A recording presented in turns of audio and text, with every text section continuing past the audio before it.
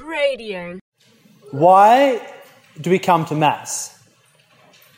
Why do we receive Holy Communion? Why are we supposed to come? We're obliged to come every Sunday. If we don't, it's a serious sin. And why does the priest offer Mass every day and some people go every day? What's it about? Now, there are so many layers of meaning, but today's readings seem to point to one of them. And we'll look at just that one for now. Back when I was a boy in primary school, I read a book and there were some Iroquois Indians, I think they were, and these young men were so close that they wanted to form a bond between themselves. And so they decided to become blood brothers. And in a ceremony they cut their hands and bound them together and made a pact to become blood brothers. They made a covenant of blood brothership. Now I was so inspired by this, I thought, I want to do the same. So I went out and thankfully none of my mates were stupid enough to do that.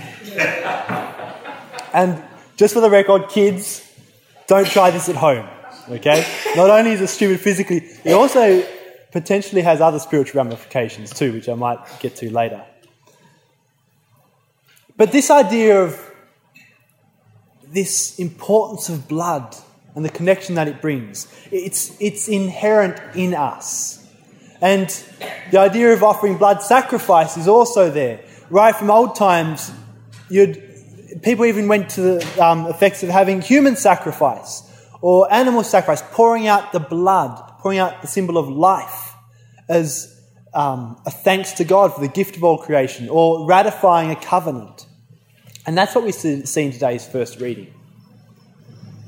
God has made the third and the most important covenant of the Old Testament, one that lasts right at the time of Jesus, the Mosaic covenant, named after Moses. He has said, I will be your God if you will be my people. And the people say, we accept your laws, your ordinances, we will be your people and you will be our God. And to ratify the covenant, they take the animals, they slaughter the animals and they pour out its blood. Moses takes some of the blood and pours it on the altar with 12 stones. And the rest he takes in basins and he sprinkles upon the people, ratifying the covenant between them and God. So you can be very thankful you didn't live in Old Testament times, right? Then after this, the Jews would celebrate this feast every year. The greatest Jewish feast, the feast of the Day of Atonement, Yom Kippur. Now, every year at Yom Kippur, they would renew this covenant. Before the temple was built by Solomon, they had the tabernacle, the tent that went with them through the desert. And in the holiest part was the Ark of the Covenant. The presence of God was there. And in the temple, that was called the Holy of Holies. And separating the Holy and Holies from the rest of the temple was a great veil, which went from top to bottom, covering that whole temple. And only once per year, one person went through that veil into the Holy of Holies. And that was the high priest on the feast of Yom Kippur. The high priest who would go in, he would bring in a goat and a lamb. Now the goat he would pray over, holding his hands, and he would cast the sins of Israel on this goat. And then they would take the goat, they'd lead him out of the city into the wilderness. And all of Israel's sins would be thrown upon that goat out of the city. And the goat would die out in the wilderness.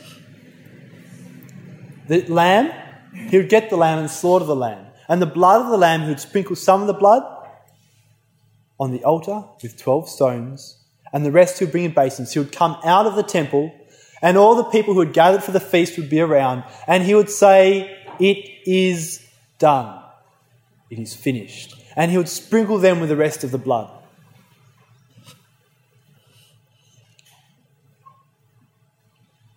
Now, the book of Hebrews, our second reading for today, was written in the 60s AD. It's about 30 years after Jesus Christ.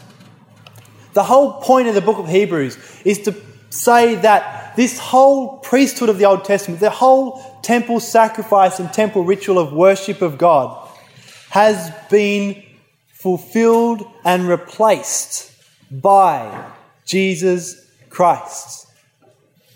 Because he is the new temple. Did he not say that this temple would be destroyed? Or destroy this temple and in 3 days I will raise it up? But he was speaking of the temple that was his own body. And he rose that up on the third day. And in the year 70 AD, the Jerusalem temple was destroyed completely by the Romans and has never been rebuilt because we already have a temple. The meeting place, the place of worship of God is there in the body of Jesus Christ. He is the temple. He is also the high priest. The high priest would enter the Holy of Holies. What does Hebrews say? He has once and for all entered into the temple, that sanctuary not made by human hands. Which sanctuary? Not the Holy of Holies of the temple, past the veil, but heaven itself. He entered into heaven, and when he died, what happened? The veil in the temple of Jerusalem was torn from top to bottom. Because no one was going to need to enter that Holy of Holies anymore.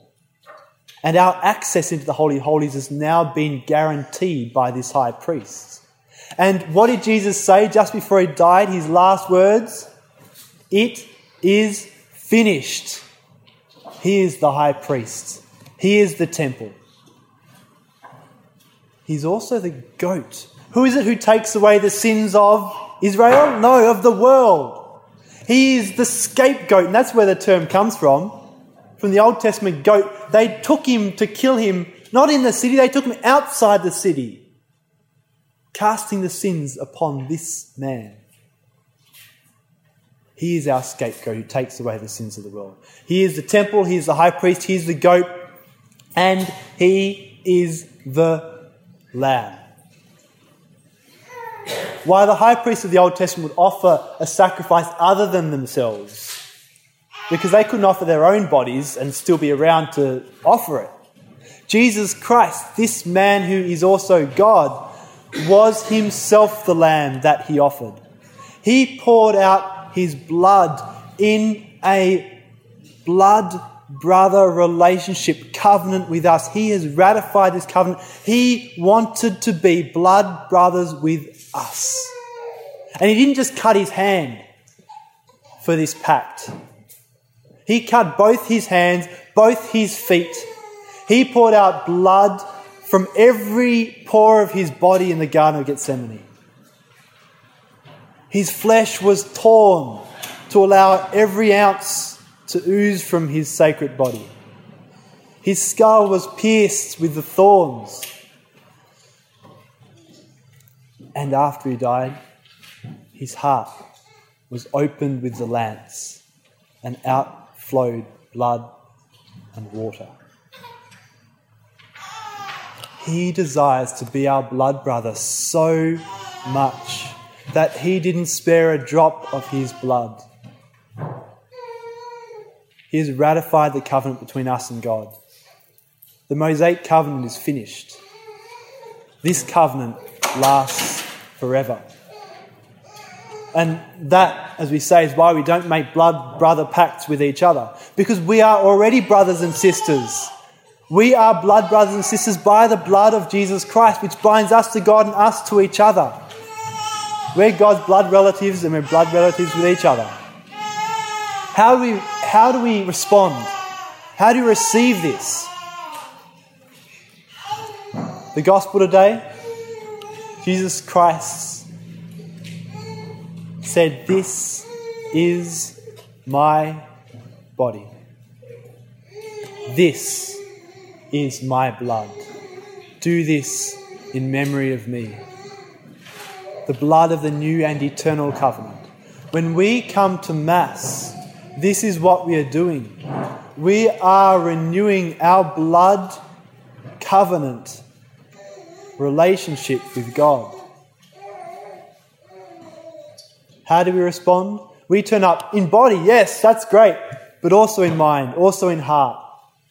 We throw ourselves on that altar as Jesus Christ threw himself on the altar of the cross.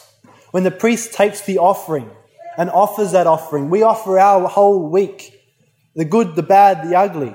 We offer our own body, our own blood, where the priest says, this is my body, my blood. And we give back to Jesus what he has given to us. And we allow him to pour that precious blood over us. And we become blood relatives with God. As a free, not-for-profit service, Cradio requires the support of people like you to help keep us going in our mission. To donate, visit cradio.org.au/donate.